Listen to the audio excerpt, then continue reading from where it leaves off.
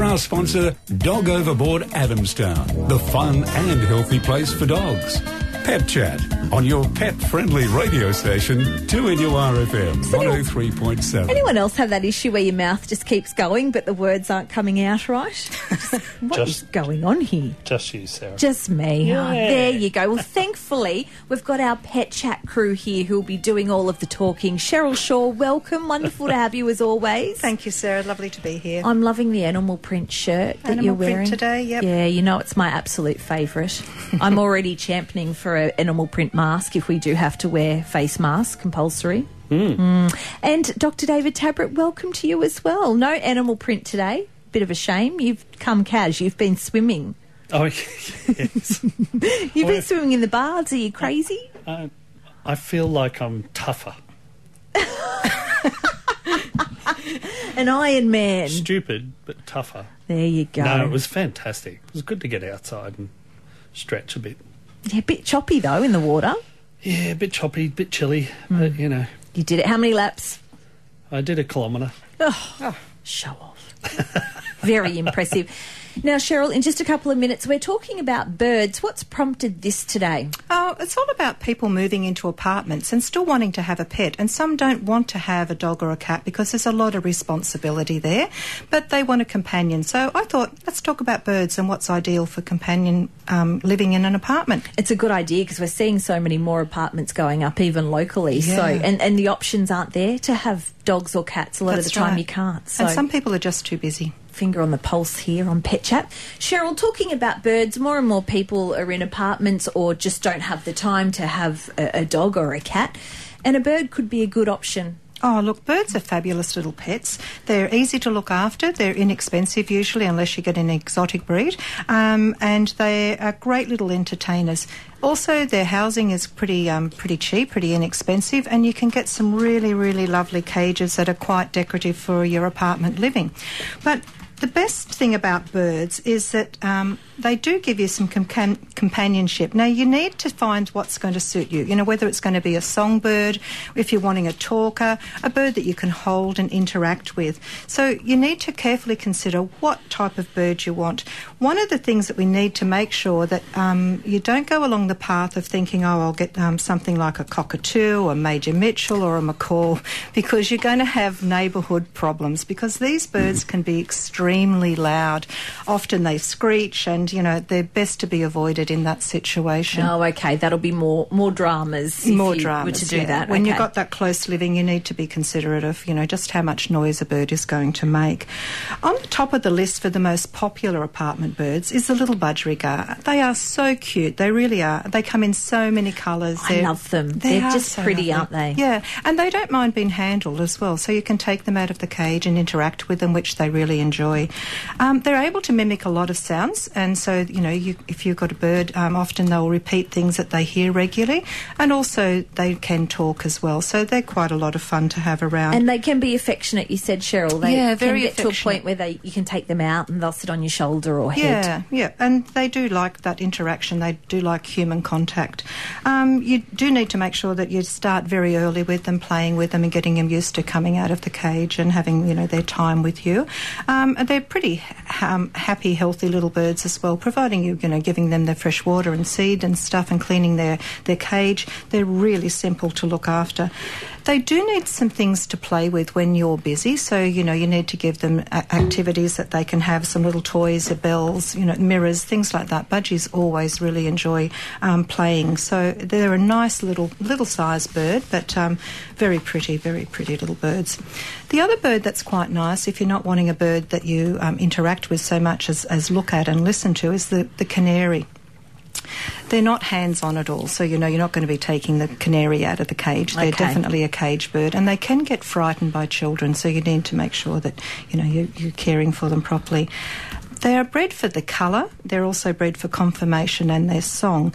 And the males are just delightful. And if you get a male bird, you'll be really happy with the song that they sing. The trouble with canaries, they can be a bit messy with their seed, so they tend to sort of spread their seed around, so you're going to need a dustpan close by. Okay. I've got a canary. I actually have a few canaries, but in my house I have a canary who's a beautiful whistler. And when he was very young, we played CDs for him of whistling birds. And he's got quite a song list. His playlist is amazing. So he's very entertaining. So is it more the males that Yes, that it's whistle, the males not the that females? whistles. Okay. Yeah. So, they're That's clever. clever. That's a great idea. So you trained him. Oh, well, he was whistling anyway, but because we kept putting the CD on repeat, he goes... Was that AC/DC or? Back in black. No, it wasn't that one, Dave. Very clever. Something more symphonic. Yes. Yeah. Another The little... birds, perhaps. The birds, yeah. Here we go. Okay, we'll stop. Another little bird that's just delightful and many people find very bonding is the cockatiel, and they're a pretty little bird as well. They're very affectionate and they're friendly. Some can be taught to whistle, but they're more inclined to be screamers, so you need to make sure that you keep everything calm. So they do develop strong bonds with their owners, and they require lots of interaction. Lovebirds are another bird that can be very entertaining, but if you're going to have a lovebird, you need just to have one because they bond together. So it's really important that you only have one and never separate a bonded pair when you're looking at purchasing one. They're not speakers, but they do mimic things, so they'll mimic the doorbell, the telephone, the microwave, all of those sort of sounds that they can make. And they're just really interesting little birds, the lovebird. So if you're thinking about what sort of bird, these are some of the ideas, and consider having a bird as a pet. They really are quite entertaining. My nan has a cockatiel and they are loud. Yes, they can be be. really and it does the phone ring all the time, the ringtone. It's so annoying. But we love it. But some people find that really entertaining, so they go, listen to my bird. Yeah. He can imitate this and that, so yeah. It is funny for the first 5 minutes, but, Nen's hearing's not as good as ours, so... So it drives you insane, No, Sarah. we love Maybe it. she needs a canary. Maybe she does. Oh, my goodness. Well, there you go. A bird is a very good option. And that song, was it Whistle Dixie that you played? No? 49216216. Now, David, we've actually had someone contact us via the email with a question, and I thought maybe you could do an early answer. That would be nice. All right. Now, I don't want to put you on the spot. I was here. going to say you didn't give me much time to prepare. I know, but This is you're so good at your craft. Interesting question from Angela Garland, who wrote in to Pet Chat and said that her dog is a Staffy, has skin allergies, and they seem to be mostly on the feet and chest, and what can we do to help? Yeah. So that's, as we know, quite a common kind of question that we get. For staffies in particular? Well, pretty much every dog. Okay. However, it's interesting because, staffies have a short coat, and particularly this one is interesting because the problem is on the feet and the chests. So this tends to suggest that there could be a contact allergy, and the dog is lying on things or its feet is coming into contact. So what would I be thinking of? Grass would be the first thing. Okay. You know how they lie out on the grass? They'll lie with their spread legs eagle. stretched out. Yeah. So they've really got a lot of skin exposure. And because they've got such short hair, the grass is directly in contact with the skin. And so, it's pretty hard to kind of limit the exposure in that circumstance. It's not like you can say, stay off the grass, because they'll often just be out there all day, every day. So there's a couple of things you can do, Angela. First thing is, whenever your dog does go outside, is to wipe their feet and belly down with a damp cloth, because what you're doing is you're actually taking any pollen or grass seeds or even just those small flakes off the skin and limiting the exposure. It doesn't seem like much, but it does often make a big difference. Second thing is to use a regular soothing shampoo. So an aloe vera, coconut shampoo is often quite good with dogs with these conditions. It may or may not need a medicated shampoo, as in an antibacterial. Sometimes we'll find when we examine the skin, it's so irritated that now they have a secondary bacterial or fungal infection. Okay. And so in that case, we'd want to use an antibacterial shampoo. Now, in terms of doing that, you probably would need to be doing, if the skin's particularly bad, probably twice a week. to really soothe the skin down. And then the third thing is, speaking with your vet, make sure that we get infection under control, and sometimes there's medication, and we have a whole range of medications. So steroids are sometimes used, but we try to avoid those. Antihistamines can be used. Nowadays, we actually use some drugs that modulate the inflammatory response. So allergies are a form of inflammation.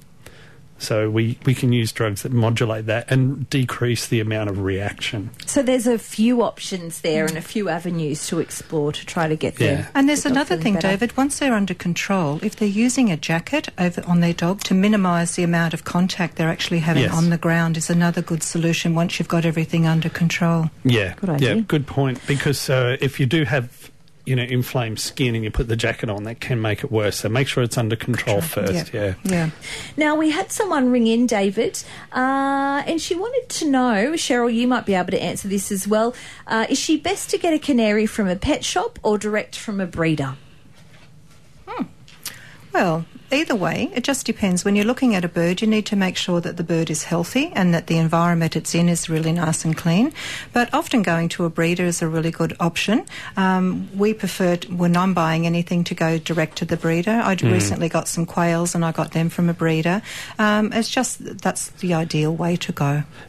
It's a hard question, but the problem is that in a pet shop, they're exposed to all sorts of people coming and going and animals. Yep. And you don't know if there was a sick bird in there the day before or not.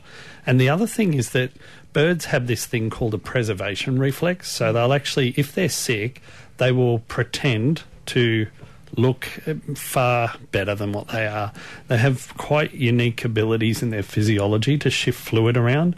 And if you think about it from a survival instinct, if you're in a flock and you're out in the wild, the last thing you want to do is look like you're sick, because you'll get picked off by a falcon or something. So they have this preservation reflex, which means you get the bird, it's stressed out, so it's looking actually quite healthy. You get it home and 2 days later it doesn't look so happy. So you've just got to be really careful. Okay. And I guess that applies wherever you get them from, but you would be able to get more of a sense from a breeder to what their conditions are like. Steve, welcome to the show. You're in Barnsley. Now, you've got a dog that's almost deaf, but you've got a question about the silent dog whistles and whether that'll actually work on your dog. Yeah. That's an interesting question. I've been doing this show 12 years or something, or I've never had this question. That's a 10 out of 10. 10 out of 10 for a unique question. I'm going to say no. It won't work. So it depends on the dog and the nature of the deafness, but pretty much the process of hearing involves mechanical transmission of air waves through the eardrum, which then activates these tiny little bones, the hammer, staple, and anvil, which then causes a fluid wave to shift in the inner ear, which bends a little like fine hair, which triggers an electrical signal, which then gets interpreted in the brain. So which part of the process has not working to cause the deafness? So we do see congenital deafness in certain breeds, and generally that's thought to be a brain problem. And so in those dogs, it doesn't matter. They're never going to hear anything. Well, she's 19 next month. Okay. Wow. And she's a curly, but I'm a little bit concerned with neighbours. Like, I've got to really yell at her, loud, for her to take any notice. Yeah, I don't think a silent dog whistle, which is really, they're not silent, they're just operating at a much higher frequency that we can't hear. Oh, yeah, yep. So it still really works on the same principle as normal hearing. Generally, when I've found with dogs that are deaf, usually people just they'll use hand signals or flashlights or, throw soft toys in front of the dog to get their attention. If her back's facing me, she can't take hand signals. Yeah. If she's facing me, she does. I have seen someone carry a water pistol.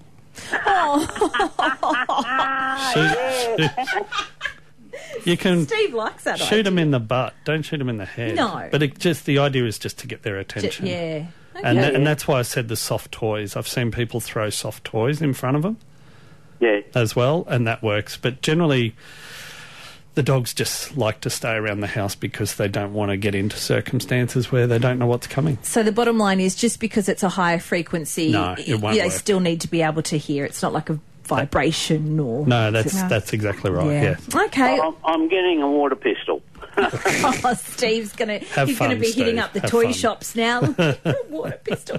Now, line 2. Now, Honey from Aberglasslyn, you have a dog that's a little bit overweight. Oh, I better take the line. I think she's gone. Hello, is this Honey? Yes, I just heard them talking to me, but I was dead on this line. Oh, just turn your radio down, please, because it's a bit hard to hear you. Away from it. Now, overweight dog. Yes. I have a little miniature dachshund that I recently acquired, and when I got her, she was 8.2 kilos, which is rather huge for a small dog. Mm. And I've managed to get a kilo off her by just feeding her the recommended dosage on dog food labels. That's very good. Well done. Yeah, so far so good. But she seems to have come to a screaming halt Okay. for the last week or so. And I'm just wondering, is there anything that's a bulky type of food that doesn't have the calories, perhaps? There is. So there's a couple of things to keep in mind here. First of all, we need to work out what is an ideal weight for your dog. Yeah, well, I've had them before. I've had mini dachshunds before, yes. And my upper limit was 6 kilos. Okay, so there is obviously a bit of variation between individuals. Sure. But if you've got a bit of an idea, you're probably saying, well, we want to get another kilo off, and then we'd be closer. There is a guide you can look up guides to body conformation and weight. So there are breed weight ranges, as you know, but then the way to look at a dog is if you stand over the dog, you can look at their waist, so in front of their hips. Yeah, well, her waist has not improved much since I got her. She was a bit of a barrel, right? And she's got a little bit of shape now, but not enough. And then if we look at the side, what we want to see is the belly coming up towards the legs, back legs, not just going straight across. Yeah, that has improved quite a bit. There you go. So 1 kilo in an 8 kilo dog, that's 12%. That's a pretty good weight loss. What time frame did that happen over? Over about 10, 11 weeks. Excellent. She lost about 100 grams a week. That is exactly what you need to do. So we normally aim for about a 3-month period to reduce that weight. If you go faster than that, you often get a bit of a rebound and it comes back on. And if you go slower, it's kind of hard to notice and people lose motivation. Now, you mentioned that you've come to a grinding halt. You think there's another kilo, and you're absolutely right. We just need to change the food.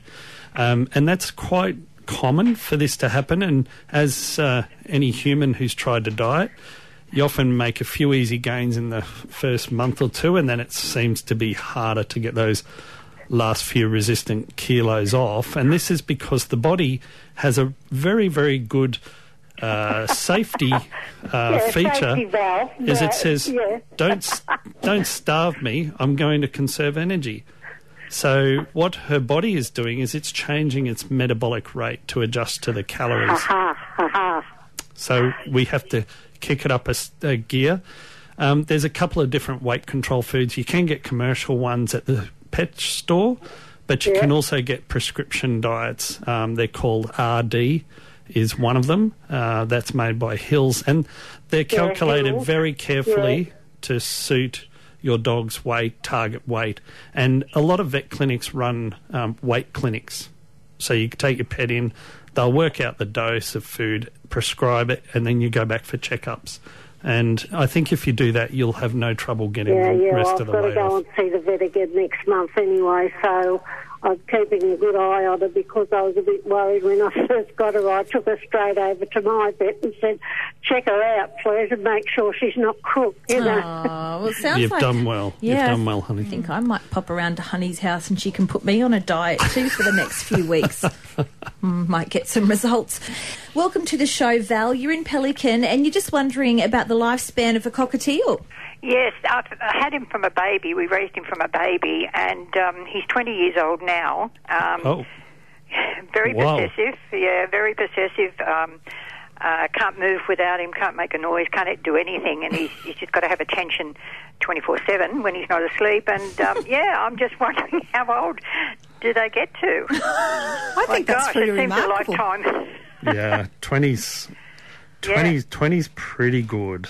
Yes, and he's as well as anything. Like he's good appetite, and he's just, as if it was a baby again. So I just, So you've got to watch out for a few things. The one thing I used to work in a practice, we saw lots of birds, was we used to see cockatiels at that age get problems with their feet, and they can often get sores on the bottom of their feet, so they've got to exercise with different perch materials and diameter of the perches that they sit on. Otherwise they'll get pressure sores. Okay. The other thing we see is kidney disease, and that will cause gout. Okay. And so they'll get these white deposits on their toes, and it can actually be quite painful. We can treat them with medication. Sometimes they require surgery, but oftentimes the kidney disease in that case is quite limiting. But just be a lookout on his feet to make sure that you're not getting those white deposits. No, there's nothing there, and he gets around like a 2-year-old, as the saying goes. That's amazing. He just goes from one side to the other wherever I am, and I've got to put my finger in, and he's got to come up and get his neck rubbed and things like that. And he's just like as if he was, back to a baby again. He's just very demanding and very demanding, and really you can't move, you can't make a sound, because as soon as you do in the morning or anything like that, he screeches and he just wants attention, and that's it for the rest of the day. So as Cheryl was saying earlier in this show, they do bond very strongly, cockatiels, and, they're an Australian flock bird. They primarily will hang out in flocks of small groups. Okay. They're not like budgerigars are in flocks in the wild of hundreds, whereas cockatiels are in much smaller groups, but they're very affectionate birds, so... and I think very demanding. Yeah, I think 20 years is quite good, and I think we just value every day that you have. Yes, because he doesn't look any different, and he talks, and he knows me, and he knows my words that I say, and he repeats them to me, and he's very affectionate, but he's also very noisy and very very annoying at times. I got the impression you were hoping that the lifespan wasn't 30 years, for example, Val. Well, that's very true, because, it's very... you can't go anywhere, you can't do anything, you leave him with somebody and I think, gosh, he's noisy, and I thought, oh, my gosh, it's... I guess I'll just have to wait and see, but he's as healthy as anything. He's got nothing wrong with him or anything like that. Good on you. Yeah, that's a good story. Good to hear. So 20 is obviously very old, David, by your reaction. Yeah. Have you known many cockatiels to go to 20? Maybe one or two. Okay. It's been a while since I was in bird practice. What about you, Cheryl? Oh, that's a really old bird in my opinion. Okay. Yeah. But one of the ways she might be able to keep him a bit quieter is to keep a cover over him until she's ready to interact. Yeah, that's right. You don't have to get them up first thing in the morning, although at this stage I think we've got lots of habits. Yes, 20 years. Pretty hard to change now. Absolutely. And they just rule the roost when they get old. You just let them do what they want. That's how I treat Gizmo, because they're just, Every they've day earned special. it. Yes, they've earned it. We are talking Pet Chat, 49216216. I think we do have another caller, although I can't pick it up at the moment. So, David, if you're listening out there in reception, there we go. He's got it flashing for me. Hello, we've got Phyllis from Lemon Tree Passage. Now, you're asking about treatment for birds with gout. No, I'm not asking about birds. I'm telling you, I'm suggesting that one of the best things you can possibly give birds for gout is cherries. Cherries? And it absolutely works. I haven't heard that. No. I'm a bit... Yes. I've bred birds for 20 years. Yes. And we had exotic birds, and we had birds that we lost due to gout. Yeah. And I did some research, and cherries actually eliminates it. Cuts down the uric acid and prevents the problem occurring. So if you've got birds that have got a bit of age on them, giving them a cherry a day, it doesn't matter whether it's a juice or an actual cherry, it doesn't make any difference as long as they get that into them. That will definitely helps prevent gout altogether. There you go. And I've actually proved it on human beings as well. Oh, so when cherries aren't in season, you're saying if you buy a cherry juice, that is sufficient? Yes, or I do believe that you can actually get cherry capsules. Yeah, that's true. Which is another thing that you can give them. Usually in situations like you've got with cockatiels and things, probably just giving them the fruit is the best thing.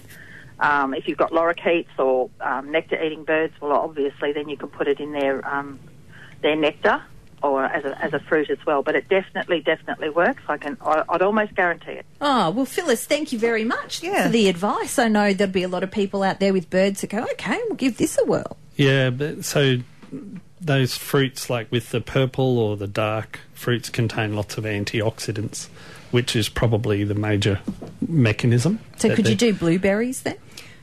Some of the seed mixes actually have fruits in them, like cranberries and stuff like that. So some of those, upper marketed ones do contain fruits. It will cut down on the uric acid production. I was just reading a little study on that.